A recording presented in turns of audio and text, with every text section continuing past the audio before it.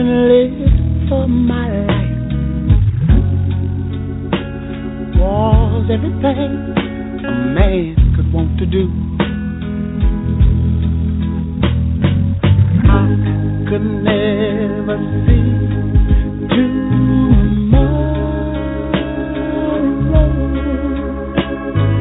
I was never told about the sorrow.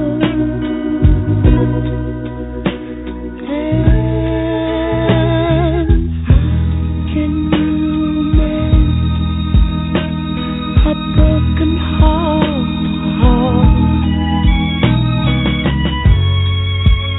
How can you stop the rain from falling down? Tell me, how can you stop the sun from shining? What makes the world go round? And how can you mend this broken man? Yeah. How can a loser ever win? Somebody please help me mend my broken heart and let me live again. La la la la. Okay, enough of Al Green today. What's up, everybody? Boy K Dizzle, the Elixir of Love, and you're listening to Can a Player Play? That was just like my little inside joke. I don't know why I felt like playing that one. But on with the show. We have a great show lined up for you today. We have Mr. Darryl Easley joining us, and we're going to be discussing that age-old question, Lord, why do men cheat, with his gospel play. Mr. Easley, are you with us? Yes, sir. How you doing, Mr. Patterson? I am blessed. I am here today, and the sun is shining, and I can speak to you. So that means it is a good day. Yes, sir. It's a great day, man. First, I want to start out by saying thanks to you, Mr. Patterson, for the opportunity to promote my play on the West Coast, all the way from the Midwest to Dayton, Ohio. And secondly, I know now the show is going to be about why men cheat from a male's perspective, a female perspective, and a biblical perspective. Now, we have to remember that, my play is called Lord, Why Do Men Cheat? And the whole concept behind the play is to basically tie biblical days to modern days, just to make points and comparisons as to why men cheat by connecting them to stories and scriptures from the Bible. Well, man, that's powerful, man. I'm going to put you on the spot. Like, you definitely got to give our listeners some examples, man. And first of all, let's give them a little background on you, sir, if you don't mind. Let the listener know a little bit something about Darryl, what brought you to even come to even doing this play. I know you had to be touched, or something had to say, let me do this, or something. What was your motivation? Man, you're right. The motivation behind the play, what sparked me was, on the real, man, I just took a look at myself in the mirror, and I had to ask myself, why couldn't I be faithful over 95% of my relationships, including 2 marriages? And I wanted to know why. So at first, me, man, we as men, we tend to look up to our fathers growing up. So, I blame my dad, because my dad was a player, man. He was out. He had a lot of women. So, but before I blamed it on my father, I went in the house one day, man, and I turned on the television, and I saw one of our presidents of the United States having an issue with infidelity. Not the president, but one of our presidents having an issue with infidelity. Then I would turn the channel again, and I would see, let's say, a famous golf player having issues with infidelity. Turn the channel again, pastors having issues with infidelity, rich men, poor men, black men, white men, just men in general And that's, when a level of concernment hit me, man, and drove me to the question, why do men cheat? I wanted to know personally, why are we as men the way we are? And that's what drove me to start researching this. That's powerful. And I guess, and your conclusion to those answers is what manifested the play. Exactly. Like part of the research, when I done my research, man, I used two forms of research. The first form of research I used was Google, and I wanted to use Google for statistics and percentages. Now, it said the number one reason men cheat is because they crave a sexual variety. It also said that 70% of men has admitted to fidelity in their marriages. And it said that 68% of women said that they would cheat if they knew they can get away with it. But it did say 50% of women also admitted to cheating at least one time in their marriages. So that right there, could be a play in itself. Then the second form of research I used was the Bible. That's why I put the Lord part into Lord, why do men cheat? And during the Bible, man, I'm going to be honest with you. At first, this was all fun and games for me. I had the title, Lord, Why Do Men Cheat, that I knew was an attention grabber. And by it being a gospel comedy play, I knew I wanted to insert scriptures into it as well, just like most gospel plays do. But the more I started to read and research and really look into different scriptures and stories, my eyes were open to a lot of similarities from biblical day men to modern day men concerning their ways with women. Examples, sir. Because Okay. I know people like, okay, I know you got with their mouth open, like, okay, so. Okay, example. I'm going to give you an example here. Let's see. Just one example. We say that women nag us a lot, right, as men? Now, doing my research, I found out where nagging came from. It came from the Bible. It came from a story, Samson and Delilah. Now, in Judges 16, Delilah wanted to know where Samson's strength lied. After he lied to her 3 times and didn't tell her, it said in chapter 16, verse 16, that it came to pass that when she pressed him daily with her words and urged him so that his soul vexed on to death, that he finally gave in and told her. Now, Mr. Patterson, when a woman presses you daily with her words, what do you call that? I guess that's nagging. Nagging. That's an example right there. Perfect example of nagging right there. And that there is in the Bible. By me having to play Lord, Why Do Men Cheat by being a gospel inspirational play, I knew I had to come with scriptures straight from the book, because at my shows, man, I have a lot of pastors and deacons at the show. And if I say something like Judges 16, they already know what's in Judges 16. So that's why when I use scriptures, I go strictly from the Bible with the scriptures, just so I can know that I'm right. And basically, man, I just have fun with it and turn it around, Like another example, we talk about angry women, or a contentious woman. It says in Proverbs 27:15, being around a contentious woman is like a slow drip of water on a rainy day.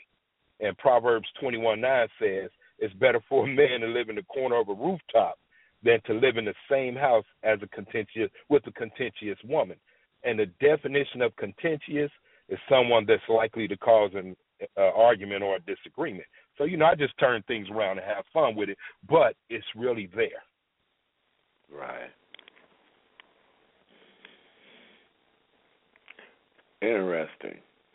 So I got somebody in the chat room still, they're asking me to ask you, so why do men do it?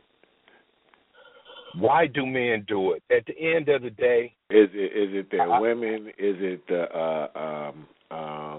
do the women create the environment for that? Do the men, is there hunger in the man to crave different partners? What are some of the examples that you show? Mr. Patterson. Well, what I show in my play, that it's all of that. everything you named, it's all of that. Like an example I have in my play, men are greedy. King Solomon had 700 wives and 300 concubines, and concubines were bed warmers. So that's 1,000 women. So that shows the greed right there from the biblical days. Now, like I said, I switched biblical days to modern days. Now, in modern days, think about it. They say it's 10 women to every one man. Therefore, if every man was faithful and didn't cheat, it'd still be 9 women with no man. So then what will happen? Will those other 9 women turn to other women? It's kind of catchy there, and but see, kind of seem like that's kind of like what's happening. I mean, if you look around, you do see a lot of women with other women. Exactly, and that's one of my points. Like I said, it's 10 women to every one man. If every man was faithful and didn't cheat, that will leave 9 women with no man. And then what will happen next? See, that's how my mind operates. That's how I think. What will happen after that? And another thing you touched on, it said men crave a sexual variety. Now, we know women cheat also, but they cheat for different reasons. See, women cheat for emotional reasons, and men cheat for most likely physical reasons. A man can have sex with a woman and have no emotional ties whatsoever to him. It's just sex. But it's never just sex for a woman because of that, they're emotional beings. So what is the position from the Bible standpoint, from a spiritual standpoint on that? From the spiritual standpoint on that, like I said, all I do is just tie. See what I do, the way I come up with this form of writing is basically I look at, we as people, when we look at the Bible, we tend to read it from a biblical day standpoint because that's when it was written. But what I do is I look at it from a modern day standpoint. And when I do that, it allows me to turn biblical day points into modern day thoughts. You understand what I'm saying? Gotcha. And basically, man, what I want people to get, I want them to walk away with the understanding that this is not only a black or white question, first of all. Why do men cheat is a global question, which makes it a global issue with, let's say, worldwide concerns. And what I mean by that is I'm sure women all over the world want to know why men cheat. And secondly, I want people to soak up and absorb some of the points that I make by using the best written book in the world, the Bible, to raise a level of consciousness to themselves, to maybe be more open-minded and not be afraid to think outside the box and ask themselves, could this be a major factor as to why men cheat? And last but not least, I know I said 2, but this is 3. Last but not least, I want them to at least walk away with a challenged mindset because this play is going to have you thinking. When you walk away from a Darryl T. Easley play, you're going to leave thinking, wow, he made great points. Could this really be a reason? Well, could some of the reasons outside of nagging, being slovenly, being just nasty, not sensuous at all. I'm just trying to think of some of the things that I've heard men say over a period of time that cause them. And did I say nagging and arguing all the time and constantly being disrespectful and attacking their manhood and basically just pushing a man out there? Did I hit on some of those things that you touch on in the play? Oh, definitely. I touch on all that in the play because it's all real, and I feel that this story is important. But I want to just throw this out there. It's the same thing for women, though, too. I just want to throw that out there, too, because I hear, doing this show, I hear a lot of stuff from a lot of females, too, and they say basically the same thing about men. And men, a little bit different. Like you said, they attach their emotions to it where they say that they guys or their significant other, they're not motivated, they have no ambition, they sloppy, they nasty, or, they not, they don't turn them on, or, whatever, they just wimp guys. I hear the same things from females, too. So, do your play touch on any of that, or just mostly about why men do what they do? Well, right now it's mostly about why men cheat. That's why it's called Lord, Why Do Men Cheat? Because actually I'm working on Lord, Why Do Women Cheat as we speak. So with the men, I'm just reaching on the men subject. You know, a lot of people say, well, man, why do it got to be, why do men cheat? What about the women? They cheat too. Yeah, we know that. But right now, this is called Why Do Men Cheat? So I have to touch on why the men cheat. You know, we're going to get to the women, trust me. We're going to get to the women. Like I said, I'm penning Lord, Why Do Women Cheat right now as we speak. And like I said before, we know it's a difference, man. Women cheat for emotional reasons. Men cheat for physical reasons. You know, men say, well, man, she don't give me enough. But the woman will say, well, after I give it to him, he don't hold me. You know, it could be something small like that. Or it could be simple as a woman in their weight. We know how women feel about gaining weight, right? So when a woman gains a few pounds, they take it out on the men most of the time. You know why? Because they won't put on nothing sexy like they used to because they gained a few pounds and they think, you know, we're looking at them like they're sloppy or something. When really we're not, it doesn't matter to us. You know, if you love that person, you love them for what they are and who they are. You don't love them if they gain a few pounds. You're not going to dislike them. You know, so women will hold out. That's the part right there a lot of females don't understand. It's not the man's trip. The man usually don't trip that way. It's usually how they think he sees them. Exactly. Right. And they take it out on us by what they think that, you know, they're trying to see how they want to think for us, basically, when you say that. They think we thinking that they're not, their body don't look pretty to us anymore because they gained a few pounds. So they'll hold out from us, you know, when it comes to the bedroom. And that's not true at all. But they will hold out.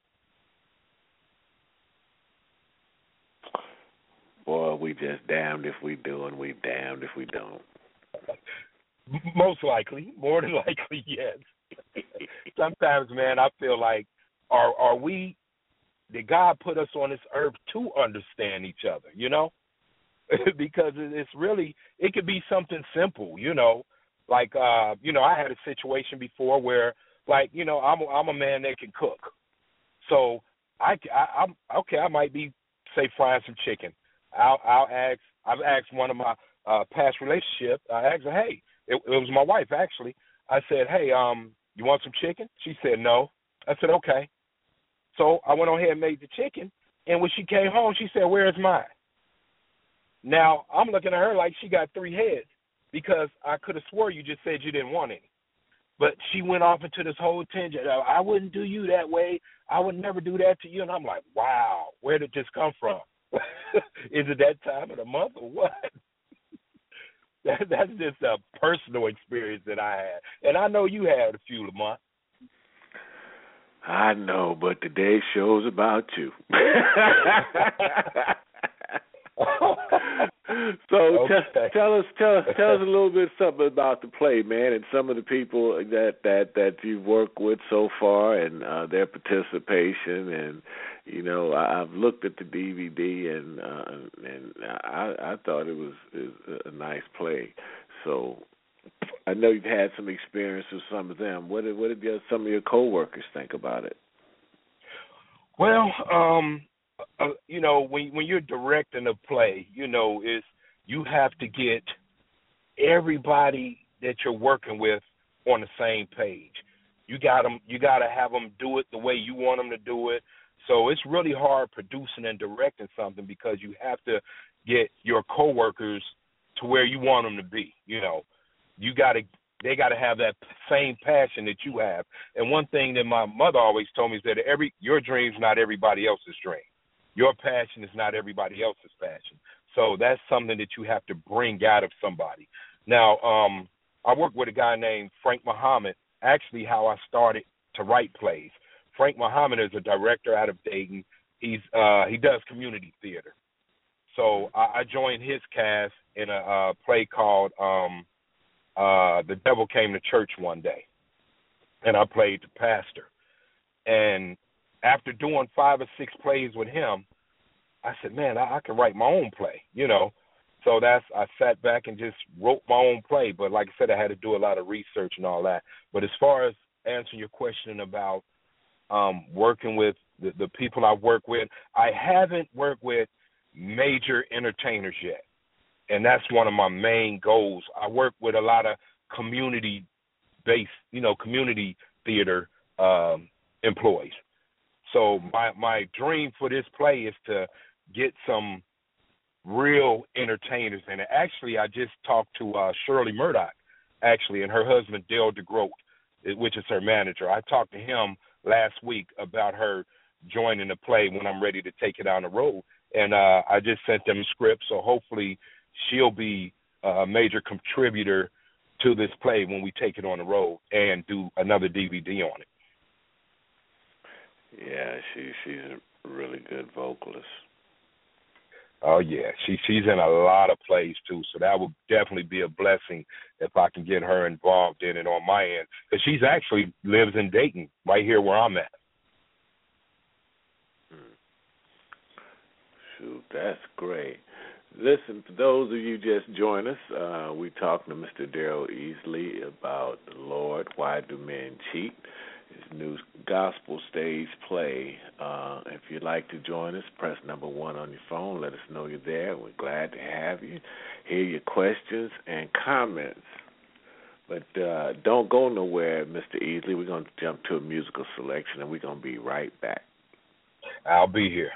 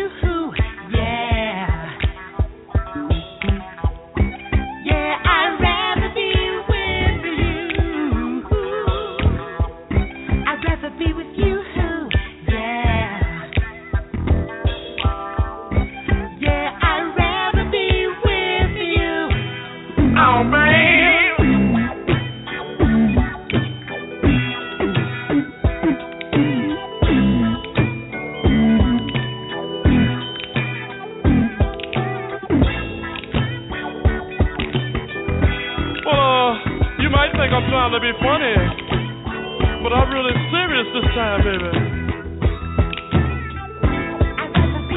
Even though it's a cold world, baby, but you know deep down inside that I do love you. I know I sound strange, but I really mean it. We're gonna make it this time, baby. You're the only one. I really love it. I'm coming at you with both hands tied behind my back, baby. You got me. I'm coming at you. Get ready. I'm gonna stick my love in your eye, baby. You can see me coming, baby. Just coming all over you. Yeah, I'd rather be with you, baby, but you just can't keep messing up my fried sardines. You just can't do it in my barbecue pig feet. If you keep messing them up, I got to find somebody new.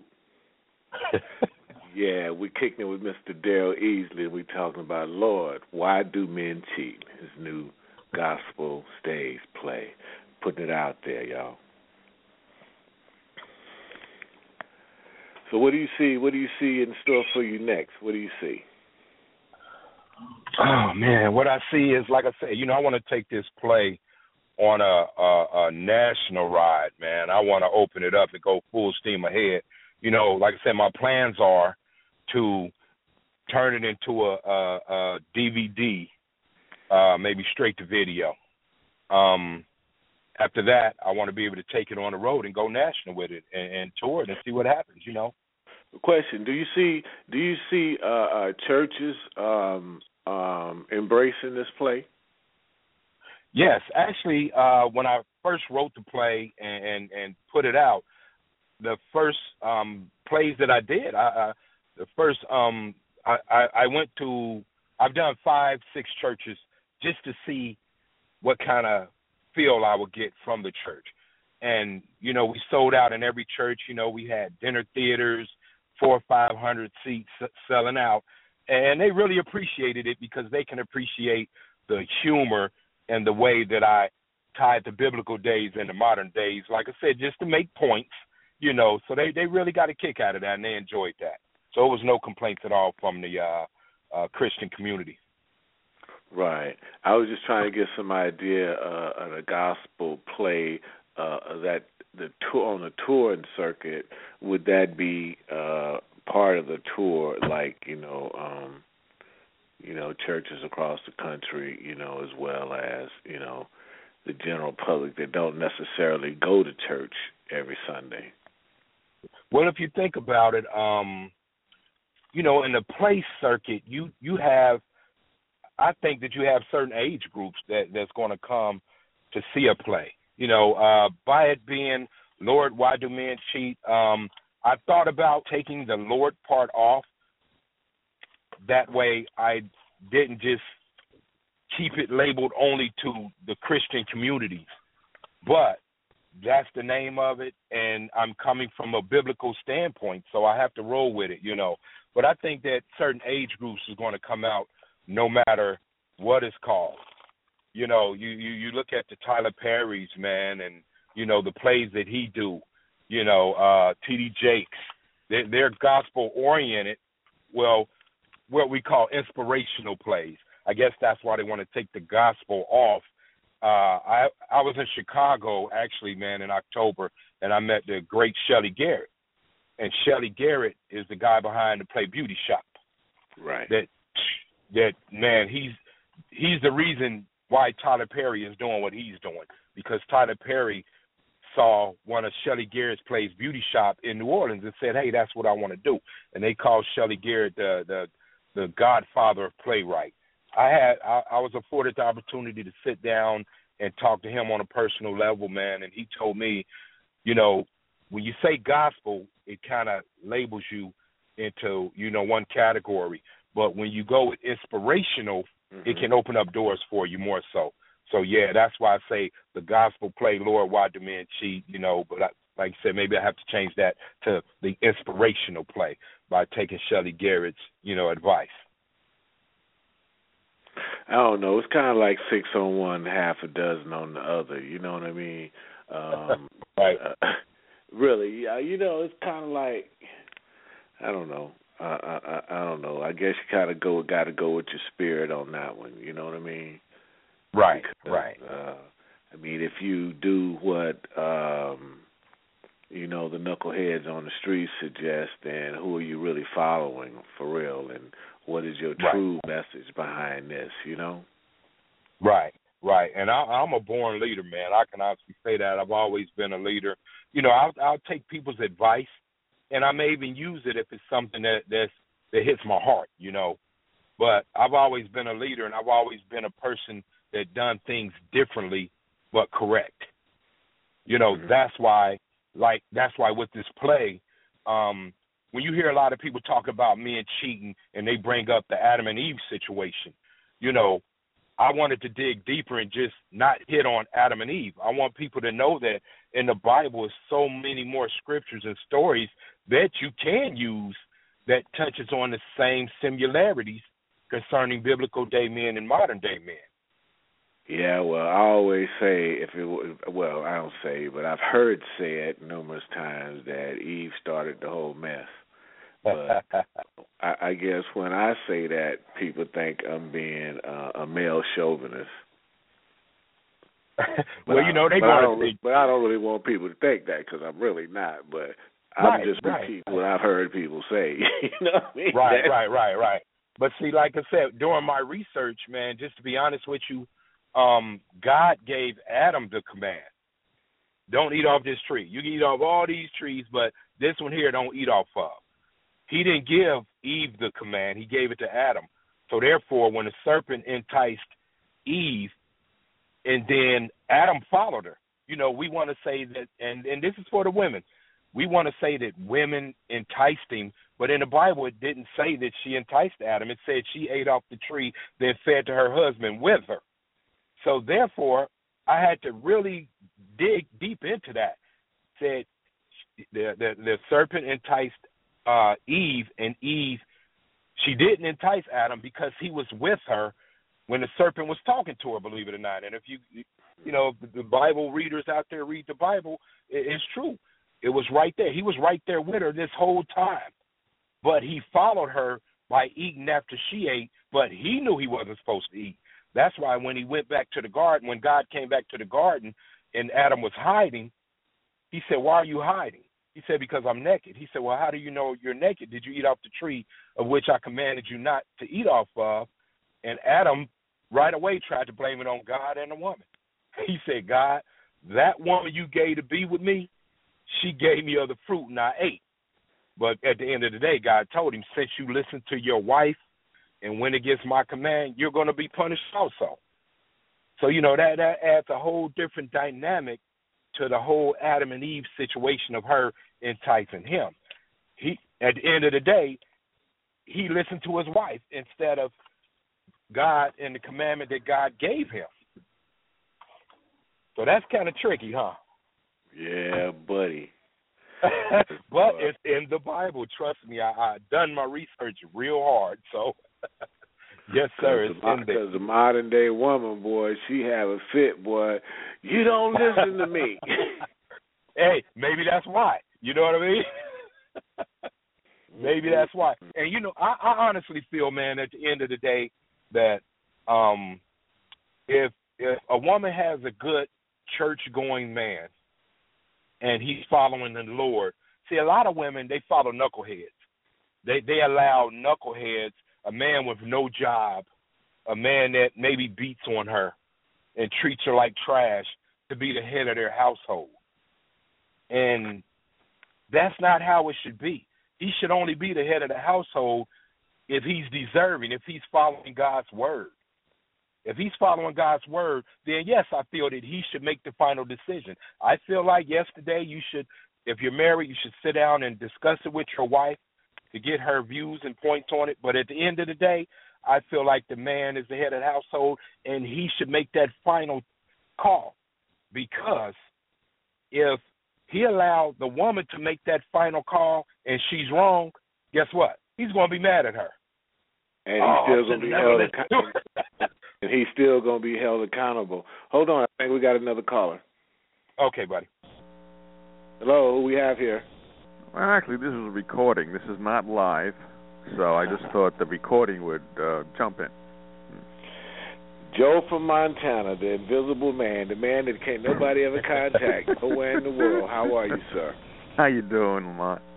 I'm fantastic. Welcome to the show, sir. Thanks. We talking about, Lord, why do men cheat, with Mr. Darryl Easley. He's the producer of his wonderful stage play. I know you got something to add to that subject, don't you? Oh, yeah. Why How you doing, sir? How you doing? I'm great. So why do women cheat? Well, like we said, they cheat for different reasons. You know, women cheat for emotional reasons. Men cheat for 9 times out of 10 physical reasons. You know, like we said earlier, a woman can emotionally, if a man comes home from work, just an example, and doesn't speak to her because he's tired. Mm-hmm. To her, he didn't speak to me. Or they can make love and then he just turn around and go to sleep. He didn't hold me. You know, there's so many reasons that a woman can come up with why they don't cheat. Yeah. Well, wouldn't they be excuses for why women and men cheat? Because I personally believe that unless the marriage is really, really kaput, that nobody has the right to cheat, unless one of the spouses cheats first, and I say, well, then all bets are off. But until then, I say sit down, try to find out what's going on, and then change. If you can't change, or if one of the people can't change, then get out of the relationship. But I think anything that kind of supports the reasons why men or women cheat, I think are just excuses.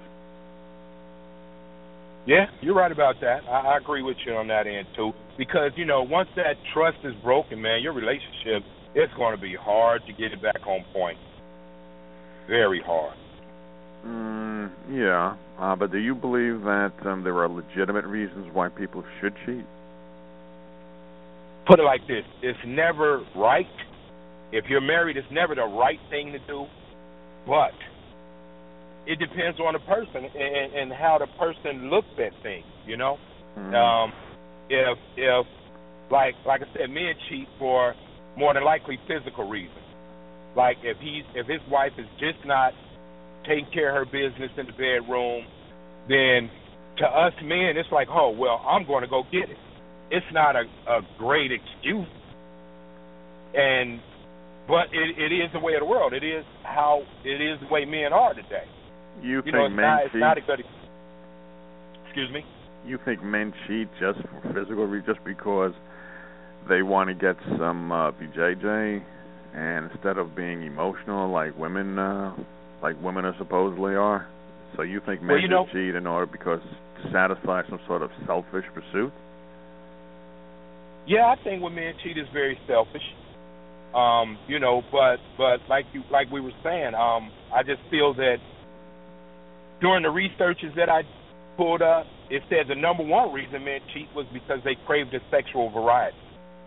So that's the physical nature of us men. You know, we're hunters. You know, we go out and hunt. Now, if you're married, it's totally wrong. If you cheat, I don't care what the reason is. If you cheat, it's wrong. At the end of the day, it's wrong. But it doesn't mean it doesn't happen.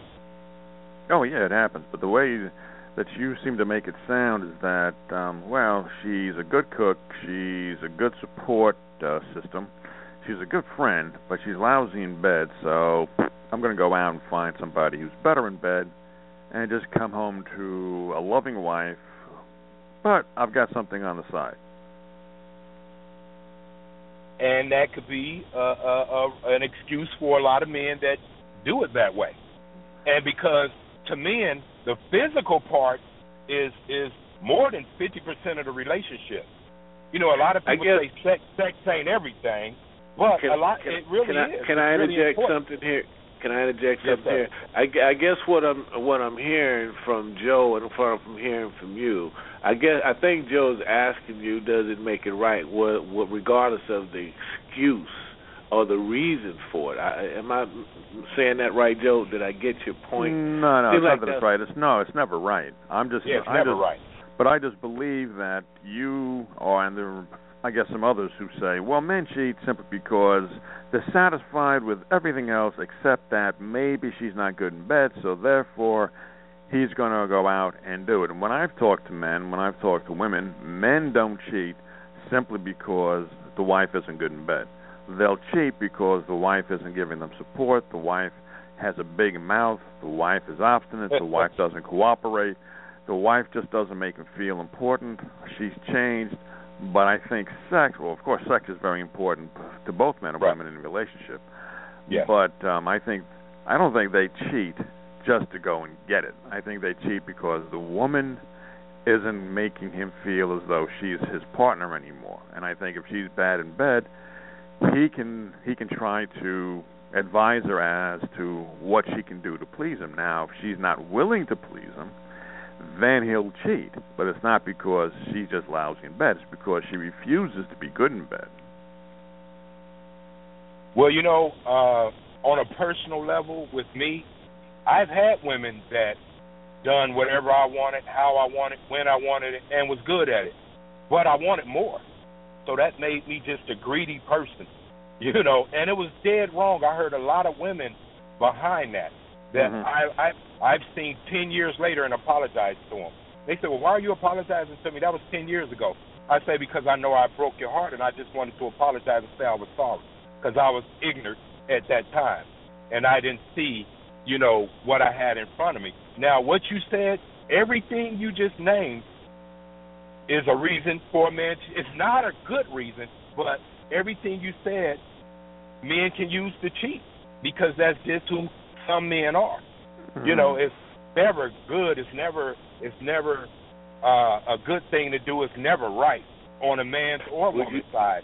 Never right. Would you guys say that's a growth thing for young boys becoming men, to even go through that process, to even come to a realization that it's not right? Oh, yeah. I would agree with you, Lamont. That's something we should teach our boys and our girls. Do not cheat. It's not right. Okay?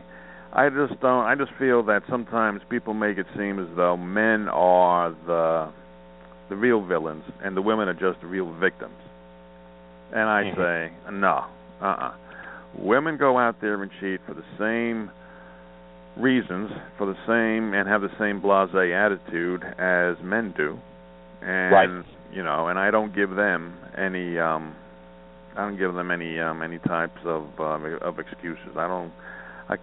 I hold them accountable as I hold the man accountable for cheating. You cheated, so your man didn't talk to you, therefore you cheated. How about you talking to him? And if the man says, well, she didn't talk to me, I say, well, did you sit down? Did you talk to her? So I don't cut any slack either way, and I don't like the fact that men are, especially by women psychologists or women life coaches, that they think that they make men out to be almost solely the villains, and the poor little woman, she's just bashed around by the winds of a man's selfishness. And I say, no. If you're a woman, you're held accountable for being the strong, independent woman that you claim to be. You did something wrong, don't give me any BS. I think you missed a part of the show, Joe, when we a little earlier. I mean, I think the tone of that part of it was that women started the shit. Yeah, I missed that part. Yeah, and in today's world, man, honestly, it seems like it's a 50-50 deal here when it comes to women cheating and men cheating. Women cheat just as much as men.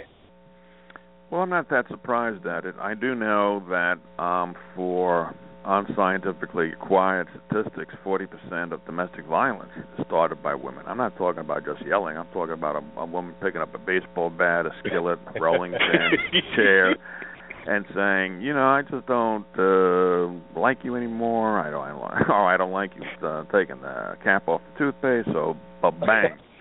And but again, men, have you ever seen a talk show where they've talked about domestic violence or about the differences between men and women in certain situations? And for example, in domestic violence, when they talk about a man having been a victim, the audience will just laugh, giggle, and like a stupid man.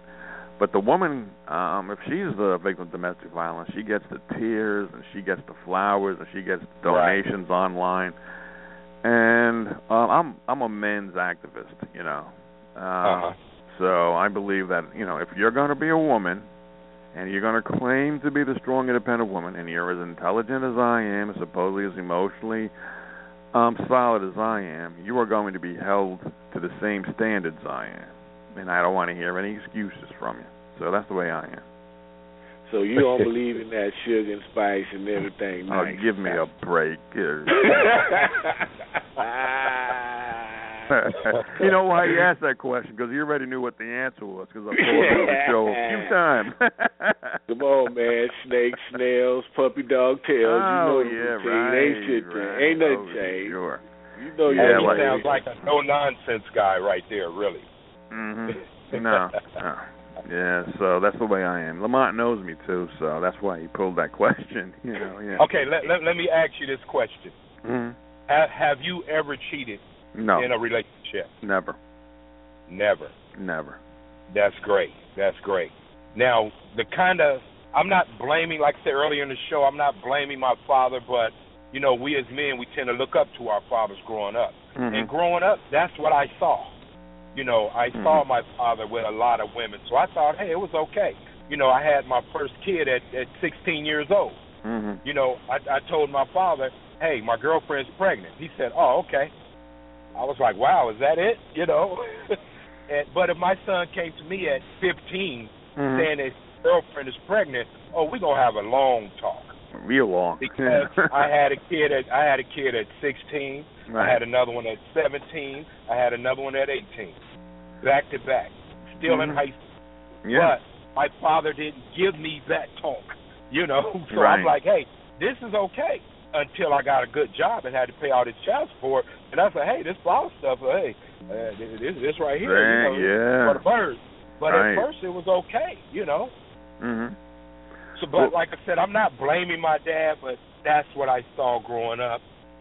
It's not an excuse because right is right and wrong is wrong at the end of the day. Well, yes and no.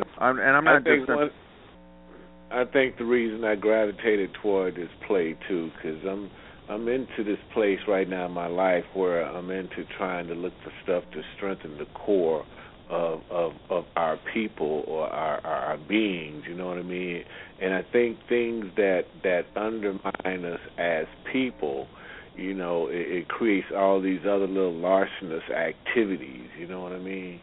And I think people really need to start looking a little bit more within themselves instead of being so judgmental, blaming other people for things, and stop and look at what they do and how they do what they do, and see themselves somewhat as a chess piece, because the moves that you make causes other people to react and move a different way.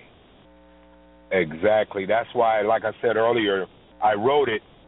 The inspiration behind it was looking at myself in the mirror, trying to figure out, why am I this way? Why do I keep hurting women by cheating on them? Instead of just walking away from the relationship, if I'm not happy, I'll just go and start another relationship to where I am happy. I'm sorry, go ahead. No, go. I'm sorry. Go ahead, finish, and then I'll jump in. No, that's basically it. I had to take a look at myself in the mirror, and that's where the whole inspiration behind this inspirational play came from. I had to dig deep into myself and look at myself in the mirror and ask that question, man, why am I the way I am? So like I said, I was going to blame my father, but once I looked at how the world was made with the way the world is today, it's not just black men, white men, it's young men, rich men, poor men, just men in general is this way. And I wanted to figure out why we are the way we are when it comes to women. Well, what I wanted to say was Men, well, I already said this, men are the villains very, very often. But men should be held accountable, women should be held accountable. And when it comes to your cheating, I was going to ask you, you said that you cheated. Now, if you were in a committed relationship, then I would say you cheated. But if you're just a serial dater, that's not cheating. But do you realize how often and how many women believe that once they've found somebody that they really think is really good for them, that they can date you for like 3 or 4 or 5 times, and they think you belong to them. Right. And if you go out and date somebody else, which I believe is your right to do, just like I believe it's a woman's right to go out and date any man that she wants to date, if she's dating somebody, until she gets committed, that women will say, no, you're cheating on her. And, right. And I'm going, where do you get this stuff from? But see, after you have sex with that woman more than once, she's looking at you like you're hers anyway. Well, like you said, us men, we can have sex with a woman and have no emotional ties whatsoever. We can have sex with a woman maybe 3-4 months straight and have no emotional ties. But a woman, once you have sex with them a few times, if you're doing it right, you belong to them. Well, I'm glad That's how they feel. I'm glad you put in that disclaimer if you're doing it right, because women have the same feelings towards men as men do towards women. If you're not laying down the pipe right, or if you don't really have what she wants, she'll settle for you every once in a while, but that doesn't mean that she can't stray. That doesn't mean that she's going to have her heart attached to you. But women do become more emotionally attached than men. But I think over the past 20 years or so, they've hardened up. And, and they don't really think that, well, okay, now that he's done me, he should think about marriage. No, they just say, okay, he's done me, he's all right. I'll go back next week if I feel like it.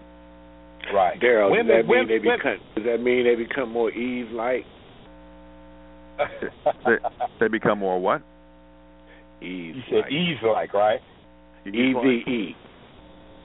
Oh, Eve-like. Eve-like. Oh, okay. Eve-like, yeah. To answer your question, yeah. And you know what? Women, what I've found in just my personal experience is women have the tendency, like you said, if you lay in the pipe right, a woman feels and don't think. And this is not a shot to all women. I mean, I'm sure a lot of guys have, put it down in bed to a woman and her mind is just gone. She feels and don't think. I don't know if you guys understand where I'm going with this or what I'm saying. What they feel and don't think. Oh yeah. They start thinking totally outside the box because you made them feel good. Now they want to marry you. Now they want to leave. And I'm not gonna lie, I've messed with married women, and I'm not proud of it now. But back then, growing up, hey, I didn't know him, so I'm like, hey, I'm gonna do whatever. But I would ask him, why are you here? Are you mad at your husband? No, because he don't give it to me like you do. I want to leave him and be with you. All because she felt good physically. So that's what I mean by she feel and didn't think. What about the ones who just said that but didn't mean it? Hey, I didn't go with them no way. If they were with somebody else, I was going to the next one. I was going to the next one. Hey, baby, it feels so good. I'm gonna give you my husband's Rolls Royce and this house and everything. Oh yeah, right. And when they get through, hey Joe, when they get through, call me next about 8 weeks from now. Yeah, you got that. Yeah. I might have a new number tomorrow. You got that. Right. Oh, shoot. The way you make a woman feel is very important, physically or mentally. And one thing I've learned to realize is that it doesn't take much to please a woman. You don't even have to give a woman a dozen roses. You can give her 1 rose and she'll be just as happy. You understand? It doesn't take a lot to satisfy a woman. A lot of times a woman just wants your time. They just want you there. They just want somebody to, conversate with and laugh and joke and play. But like I said, they're very easy to satisfied. If we as men tried, that's the whole reason, for this play, because at the end of the day, I want women to understand that, we as men, we do things and we wrong, but see, women are more forgiving also. Now, me, if I was married and my wife cheated on me, I'm done with her. Because, see, with men, if another man slept with your woman, you're done with her. We're not even going to think twice about trying to stay with her. But if we sleep with another woman, and she finds out, she'll give you another chance. Well, I'm like, wow. I think there are. They won't trust you, but they'll give you another chance. Yeah, but I also think men forgive as well. There were books, like, for example, of Human Bondage, where a man was in love with a prostitute, and she just left all over the place. And, he was very, very forgiving of her. It goes both ways, but, maybe from your experience, women are more forgiving. I think if they are, it's because they're also either getting the pipe down right, or the man is providing for her particular situation. In other words, paying the bills. And she has more of a financial incentive to forgive. So I don't think, though, that a woman is going to be more forgiving if, let's say, for example, she makes more money than he does. Oh, yeah, you're right. Because I think the number one prerequisite for a man to be in a woman's life is the status. I think if you've got status, you've got really no problems other than women chasing you. But if you don't have status, it's a hard road, because women look at you as wallet objects, while they can complain about us looking at them as sex objects. That's a great point. That's a very great point. And my whole story, why I feel that this play is important is because, I feel that the question alone, why do men cheat, is an age-old worldwide question. And if we as men can figure out and fix this worldwide question, then just maybe we can learn how to not show this disrespect to our women, but to show them the love and respect that they deserve on a worldwide level at the end of the day. You understand? I think it's time for Lamont to ask me a question about that.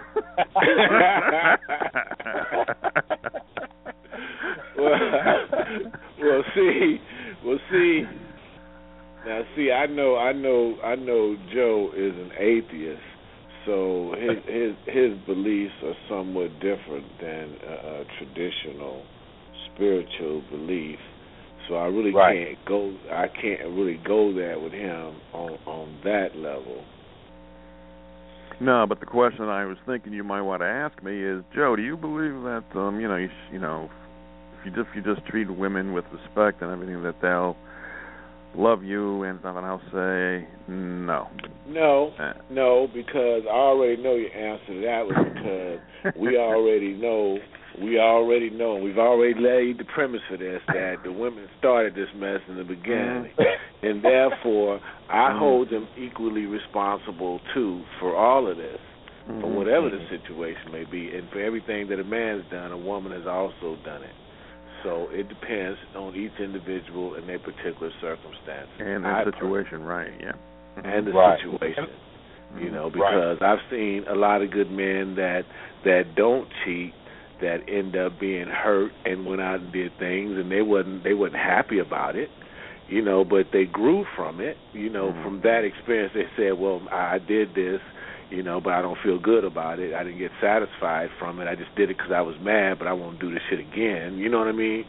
So it depends on the man. It depends on the circumstance, just like it depends on the woman. And I agree with Joe. There are women out here that don't have any emotions in it because of they've been hurt through previous relationships. And they go out just like men. They just go out for that brief moment of satisfaction, and they don't have no strings. They have, in a sense, in a professional sense, they may just like get with this guy for a few times, and that's it. It just depends, man. There's some crazy shit going out there, and I get to hear a lot of it doing this show. I hear from both sides. So it just depends on that person, that situation, and their beliefs at the end of the day. And you know what? I have a character in the play by the name of Tanya that exactly what you just explained. She was married for 10 years, had a family, and her husband cheated on her with a coworker. So Tanya's thing was, F men, hey, I'm going to do me. And she started doing the same thing. Started messing with married men for what they can do with her. And she said, hey, all I want a man for is to take care of my womanly needs, give me some money, and go back home to his wife. And then I had another character asking her, well, don't you feel bad about how the wife may feel? And her whole thing was for what? Did the woman who messed up my marriage that I was in for 10 years care about my feelings when she messed up my marriage? So it turned her into that woman that she didn't like. Mm-hmm. Right. Well, and that happened. Mm-hmm. That brings up a good philosophical point. Is the woman, and I've had discussions, I even had to go to the dictionary about what an adulterer is, an adulteress is. But let's say a woman prefers married men. Is she responsible for the breakup of the marriage? Now, I think that if she actually puts herself into that marriage, sticks her nose in, I say, yeah, maybe 60-40, 70-30, she's responsible. Who knows? But if a man pursues her, and see, the spouses are responsible for each other, not outside forces. So if the man comes after her, and she likes married men, and she plays around with the married guy, and he knows that she only prefers married men and doesn't want a future with them, then his eyes are wide open, and he should take whatever consequences happens as a result if she breaks it off.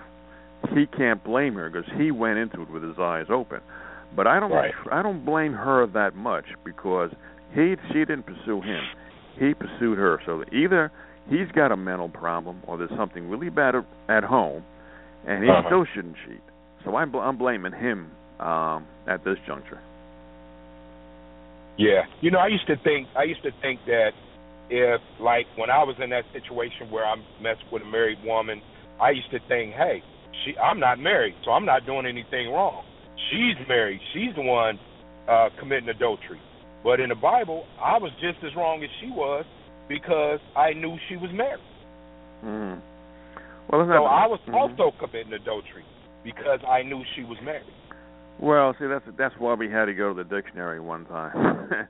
Because you're not married, so you're not the adulterer. She would be the adulteress, and you would be complicit in an illicit affair, but you wouldn't be the adulterer. It makes a mind change. But, again, I wouldn't put the onus of the responsibility on somebody outside of the marriage unless that person actively seeks out married men, married women to break up the relationships. But even so, it's like you can't bribe an honest man, right? Well, you shouldn't be able to lure away an honest man, an honest husband, or an honest wife. So still, I put the blame, even if I don't care who the girl is. I don't care who she looks like, how sexy she is. If you're married, you avoid temptation. But it's so hard for men to turn away. And how many times can a man, like, say if you're, like, entertainers today, women are just, you're in a stadium doing a show in front of 20,000 people, and you can pick the finest woman in the place can come up to you and hit on you. It's so hard for men to turn away from that. Why? I don't know. But that's like anything else in life, man. Once if you're new in a situation, I got that. But once you've been involved with this at any point in time, any length of time whatsoever, that's just what you do. So that don't surprise you. That's nothing new anymore. I mean, that's just nothing new. You know what I mean? It's just nothing new. You're accustomed to that. Now what? You know you can't sleep with everybody that approaches you. Now what? You just can't do it. Right. And you shouldn't have gotten married in the first place. Yeah, I mean, most entertainers, once they reach a certain level of success, usually have been through that early on in their career.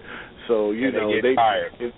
they didn't burn out on that whole shit, so they looking for longevity now. So they not trying to even go that route, man. And plus, you know, they ain't trying to lose what little fortune they didn't amass over the years by doing some way out stuff with some knucklehead for some like one night fling. You know what I'm saying? I ain't saying the Jello man. No, I ain't saying that. You know what? You're right, man. Yeah. Go ahead, sir. They should have been like Will Chamberlain, who claimed in his book that he said he did 30,000, but let's say 10,000. I don't even think he could have done 10,000. Otherwise, every time he took the elevator, 20, he did 20,000. Yes, 20,000. Oh, so every time he took the elevator, he was doing somebody in the elevator. It was pretty good. But even if you amassed 1,000 in your life, you don't get married, or if you get married, stay faithful. Avoid temptation. And I don't blame anybody who says, well, he or she cheated on me. I'm going to take a baseball bat and hit some home runs. So I don't blame them. I think like what Mr. Patterson said, after a while you get tired. You can get tired of women. Just like my son's up and coming rap artist now. And I explain to him what's important and what's not important. I tell him, like, say if you had a $50,000 watch, you was blinging. It's cool for about maybe 30 days, but after 30 days, Mr. Easley, Mr. Easley, we need to correct that. I did not say I got tired of women. No. You said not you. But you said that entertainer after he done ran through whatever, and after a while he's just trying to keep his sanity and keep his fortune, Yeah, you know what I'm saying? Because he loves the girls. He loves the girls. He just he can't have all the girls. You know what I'm saying? Right. But it's a price to come along with that. Yeah, after so many women, it gets old. Anything gets old. Like I said, you could buy a Bentley today, and in about 3 months, guess what? It's just a car. I don't know. A lot of people may not feel that way, but if you had $1 billion, guess what? It's just money after a while. I want to be able to still have a dream. Yeah, if anybody had $1 billion, you'll be happy. But that's why they say a lot of rich people aren't really happy because money don't make you happy. So like I said, if you had a $50,000 watch, and this is me explaining to my 24-year-old son that after a while it's just a watch. If you had a Bentley, after months it's just another car. Then what are you going to do after that? That's why I think people like Lil Wayne and Baby and them, after they done had everything they ever wanted in life, now what? Now you get tattoos on your eyeballs, on the top of your head, and, start doing gold, platinum teeth and everything because it's like you don't have anything else to do with all your money. Well, I kind of take issue with that because, again, to me, it's a level of maturity because I see a whole lot of things some cats can do, man. I see they can be building schools, man, and entertainment. Oh, no doubt. All across the country, man. I see a whole lot of things they could do. I still think they just rich, and I'm not going to say small-minded, but, you do have to think beyond some material possessions, man. I mean, because you can't take all that stuff with you. So exactly. What else life going to stand for? You're going to be known for all the tattoos, or well, you're going to be known for going to this tattoo shop and spending X amount of dollars for a cat? Is that what your life is going to amount to? How many Rolls Royces can you have, man? Exactly. How many Rolexes can you have? You know what I'm saying? You're giving all the money back that you just made. How many kids are you feeding, man? And I know there's a slum in every part of town, man. Are you building some type of a drama classes or something? Sending some kids to college? What? So I don't really respect a lot of things that people do that have money, and especially the ones that came through and went through the struggle. That's been out there just grinding, and for whatever reason they was able to slip out of the crack and really amass a fortune and the things they could be doing. I guess maybe it's because they didn't have nothing, so now they think about having all these personal possessions, it's making them a bigger man, a bigger woman, but money does only mean something to the people that don't have it, but it don't mean nothing to the people that do it. Somebody somewhere got more money than they do that's looking at these still ignorant people with money. You got money, but you're still ignorant. How about that? Right. Right. Yep. You're exactly right. Exactly right. I happen to agree with that philosophy as well. There's a term for it called affluenza. People are requiring fortunes or acquiring at least more than the Joneses and making them feel somewhat psychologically fulfilled. But then again, once they've gotten that second Bentley, that third Rolex, they ask themselves, so what else is new? Is that all there is? Right. You know? And I think in order to become a little bit more fulfilled with the kind of physical possessions that we can afford, I think it would be worthwhile for people to give back sincerely. There are rich people who supposedly, seemingly give back, but they're only using their foundations as tax dodgers. Exactly. You know, but I think it would be worthwhile to a person's psyche to say, you know what, this particular profession has been good to me, or this life has been good to me. Let me give back and help other people to, to attain what their particular goals are, as I've attained mine. And I think those would be the good ones. But I don't think, and I'm not condemning rich people. You know, I condemn the no, not at all, rich, not at all. You know, but I'm not. But I don't know if enough people really give back as much as they say they would anyway. Right. I think they talk the talk, but they don't really walk the walk. Yeah, most likely. Yeah. And you know, another thing too, when you talk about athletes in Hollywood, they should get better financial advisors, because I think it's either 65% or 75% of pro athletes, and it seems to be, I don't know if it's a trend in Hollywood, but the athletes anyway, they go broke quick. Once they leave their particular sport, it takes them like 5 years on the average, 5 to 7 years. Yeah. And they're broke. Yeah, you're right. Well, and why do you think that is? Because they're financial advisors, because of them being athletically inclined, but not too sharp as a person to begin with? I think personally a lot of them go broke because they think that they're going to keep getting this certain amount of money. It's never going to stop. You know, if you blessed enough to make that kind of money, a lot of people make bad investments, you know. I know a lot of stories of people just investing in things that they knew nothing about. You know, I feel like if you're going to invest in something and when you invest, you're taking a chance of losing. Mm-hmm. So if you're going to put $2 million into something that you might lose, I think that's not a good start there. I think if you're going to invest in something, you can buy stocks and bonds, something that you know that's going to build. You can just live off interest alone off $2-3 million and be pretty comfortable.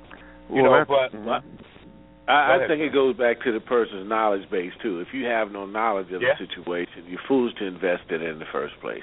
You should have some knowledge in it, or sincere confidence in the person that you trust and to give you that financial advice. Without one of those two things, then I don't think anybody should move. You know? Right. Well, I think both of you are right. I think that if I were a financial advisor, I would just tell my client, if he was an athlete, I'd say, I'm the boss. I'm going to direct your particular investments, but I'm also going to teach you why they may or may not be good for you. But at the same time, I'm putting aside 50% of your gross, or 50% of your net, into certain investments that are long-term, won't be shaken by the stock market, and by the time you're 20 years down the road, you've got $3, $4, $5 million still in your kitty. Right. You know, because Lamont's original question was, do you think the person's not too sharp? And that's one of the reasons too. There are pro athletes who've been treated and spoiled ever since they've been 13 years of age, and they think they're not going to take any advice from a financial advisor. They want to spend all the money, and they think that the money's always going to continue to come in. Exactly. And they're wrong. Because once you're only as good as your last touchdown. You're only as good as your last picture.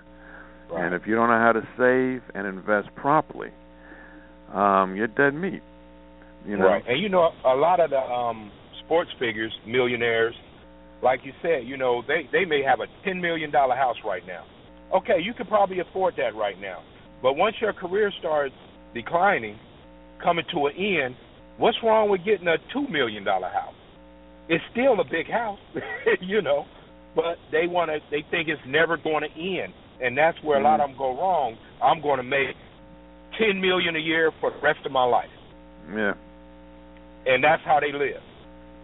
Gamble, women, cars, houses, a whole lot. But they have to wake up sooner or later and say, hey, nothing lasts forever. Well, yeah. it's usually later because most people do get used to certain lifestyle, and it's hard to scale back once you are used to living in a certain type house and driving a certain type vehicle or shopping in a certain neighborhood. Unless you've been there before, it's hard to just say, look, I'm just going to downsize. And as you're talking about right now, Lamont, you're talking about somebody who voluntarily will do it. But if a person is broke, it is a big blow. Do you know that in the 20s and 30s, the people who committed suicide were millionaires because they were the ones that lost 90%, half of their fortune, and they lost their status. So they're the ones who jumped out the windows.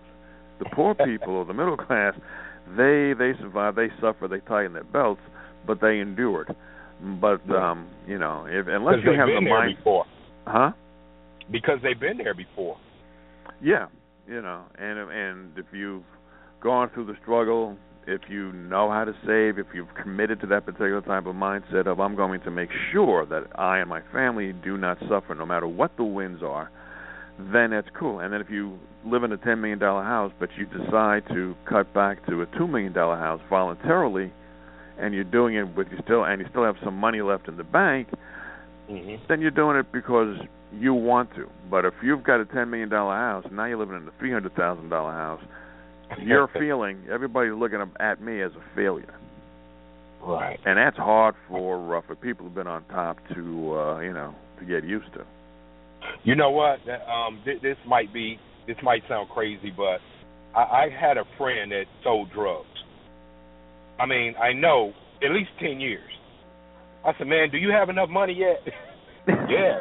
And I mean, I said, if you don't have enough money in 10 years of selling drugs, I'm talking about moving weight, making big money. I'm like, then you don't need to be doing this. But he only kept doing it because he said it wasn't the money anymore. It was the rush. It was the rush, yeah. It wasn't about the money after so long. It was the rush. I said, wow, that's interesting. Yeah. Wow. So is he still looking out of the windows on his own, or does somebody tell him when to go to bed? He's been to where somebody told him to go to bed, and he got out. But I asked him a question when he got out. I said, man, was it worth it? Because I hear a lot of people say, oh, man, I'll never do it. It ain't worth it. I'm going to tell you kids it ain't worth it.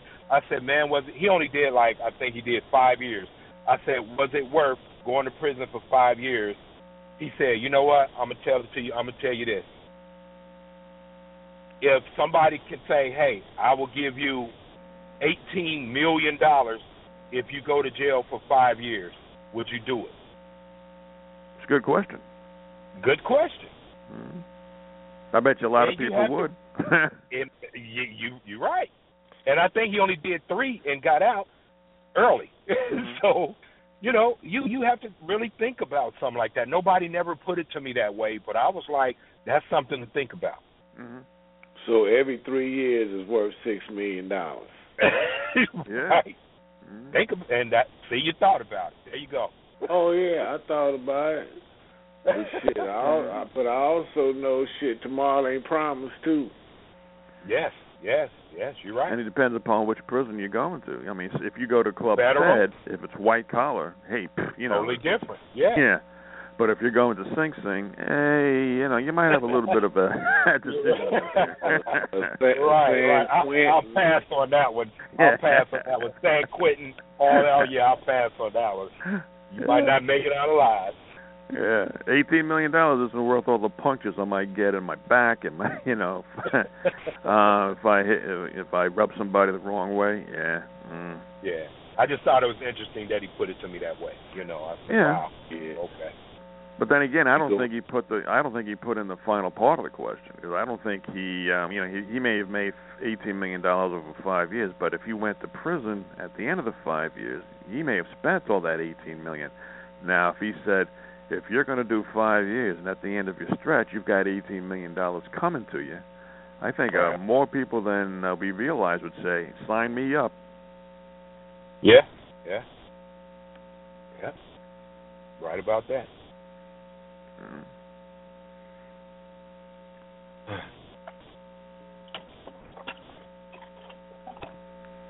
Oh, is my thing going low?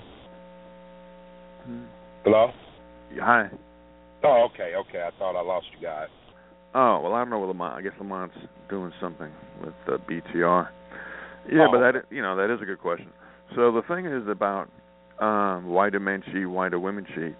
I personally believe that people can't get a pass. If you're cheating and your wife or your husband didn't cheat on you first, then I think it's the responsibility of the one who was cheated upon to sit down with his or her spouse to find out what's going on, and if they can't resolve the problems, then get out. Right. Have you noticed that when people are in a relationship, even a marriage, that it may be hard for them to discuss what's going on in their relationship as far as sex and all that, but they can go to work and talk to their coworker about it. Well, you brought up a good point, because I've always said, because a lot of people say communication is the key. I say it's not the key, because people do not directly communicate with their spouses or significant others, because if they did, they would have to end the relationship. And here's why. Because if you're going to talk to your spouse about something which is bothering you, you're going to have to lay down the law. You're going to have to say, babe, I've been telling you a couple of times, 3 times, 4 times already, this particular habit of yours, this particular behavior pattern of yours, it's bugging me. Can't you stop? Now, if he says that, if he says it 2, 3, or 4 times, and she says, yeah, I'll stop, but she then still continues to ignore him, he has now become a doormat, because she knows that she can get away with murder. So he's not going to be that direct. What he's going to do is, okay, you've messed with me, you're playing games with me, I'm going to play games with you. I don't want to break up with you, but I don't want you to feel as though I'm taking your crap. So they play games back and forth, and the communication is only partial. But I'm different. I go down to direct communication. I say, this bothers me. Can you stop? If you say you can, but then you continue, your bags are packed. Right. Because I have a very low threshold. Yeah. More people have way higher threshold of tolerating crap than I do. Right. I feel that communication is very important, because you can be in a relationship or a marriage and you may not know how to, say, satisfy your wife the way she wants to be satisfied. She might not know how to satisfy you the way you want to be satisfied. So all it takes is to sit down and communicate, okay, how do you like this? Just because the other woman may like it this way doesn't mean that your current wife likes it that way. So to sit down and communicate, I like this is what makes me feel good, this is what I enjoy, then I think they should discuss that, and it's vice versa. Because once you know, like from a woman, what she likes, even if it's sexually, and she tells you, but a lot of times they may not speak up. You might think you're doing great. You might think that everything is fine. But then, boom, she cheats, and you ask her why. Well, you wasn't doing this right, or you wasn't doing that. But yet she never sat down and told you what she needed for you to do for her. Well, certain cultures don't know how to do that. So what are they supposed to do? I mean, send you a text, write it down.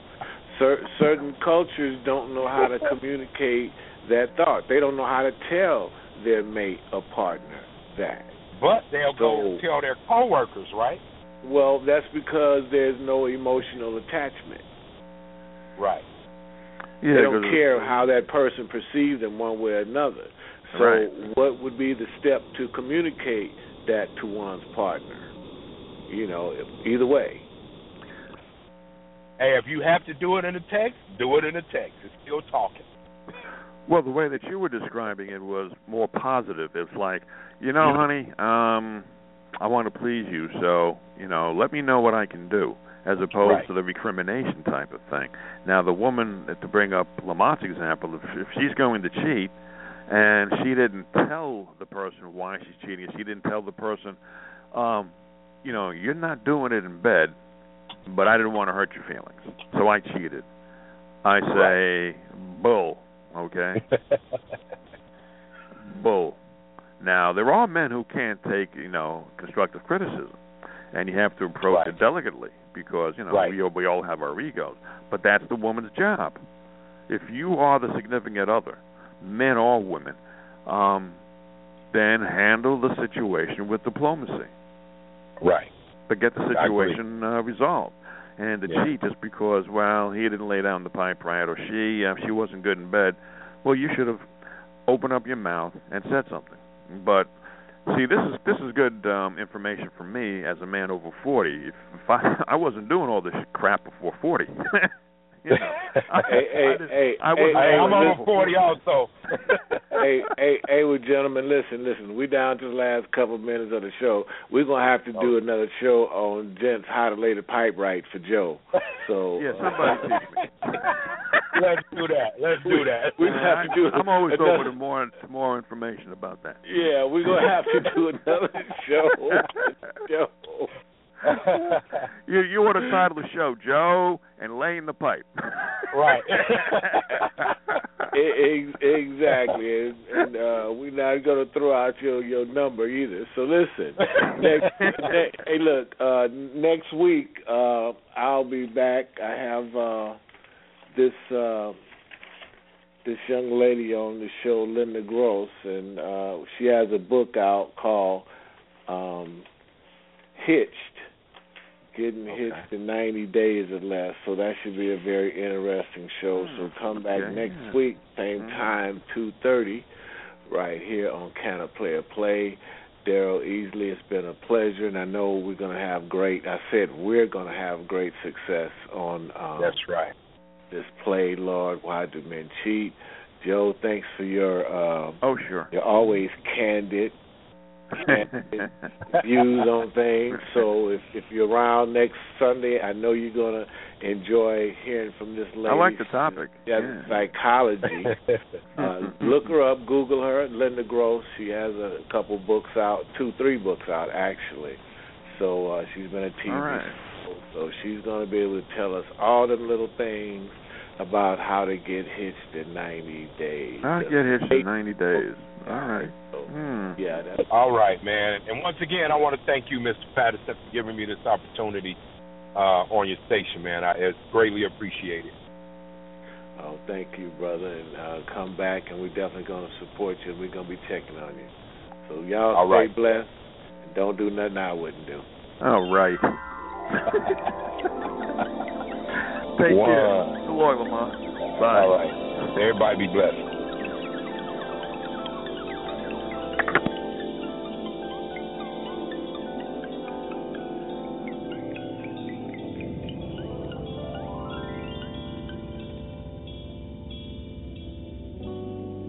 Aquarius, Libra, Leo, Cancer, Ralph, Charles, Paul, Larry.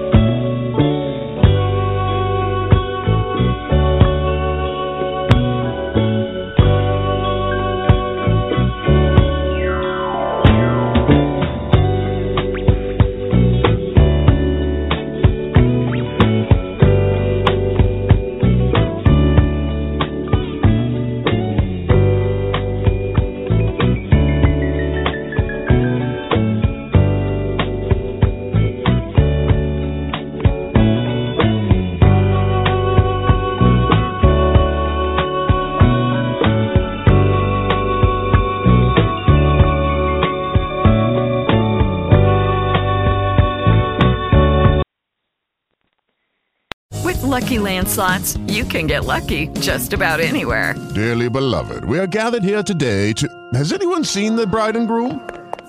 Sorry, we're here. We were getting lucky in the limo and we lost track of time. No, Lucky Land Casino, with cash prizes that add up quicker than a guest registry. In that case, I pronounce you lucky.